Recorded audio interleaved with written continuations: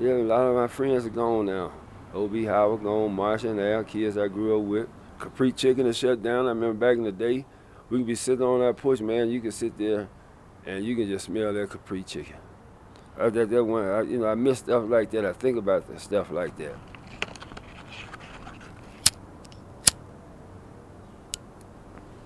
My given name is Eddie Heron Jr., but most of my family members call me Eddie Jr. We're at my mother's house, Five Points neighborhood, Denver, Colorado. And it's a house we moved in. I think it might have been May or June of 1963. We were integrated back then.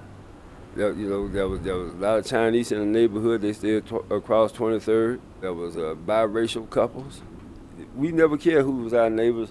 Never cared about the color of somebody's skin. That's just where I was raised, and I think that's a good thing. But we always was on the front porch, pretty much almost year round. I knew the Lovatos, the Martinez, the Trujillos, the Merricks. Like I say, some was white, some was Spanish, black. Didn't make no difference. We knew one another, and just saying hello to the neighbors, waving at one another. And now today, with all these new people in the neighborhood, I see them, they see me. Sometimes they speak, sometimes they don't. But I don't know them like I did back in the 60s and 70s. And sometimes they say changing for the better. I don't know. Look out this window. There used to be a Buster's barbecue, I used to go get pancakes down Saturday, but all those places have been shut down. That lot right there used to be a filling station. And right next to the filling station used to be the Elks, a big old club, and that's gone. Ruben called him Redbone. He passed on. Pat Soul, she no longer in the neighborhood. She helped a lot of kids get their high school diplomas. But I know she was there for me. I met for Pat. I was 3 credits short, and she gave me private tutoring lessons. I wasn't good in English, but I went past that test and got my high school diploma. And that had a lot to do with people like her, Pat Soul.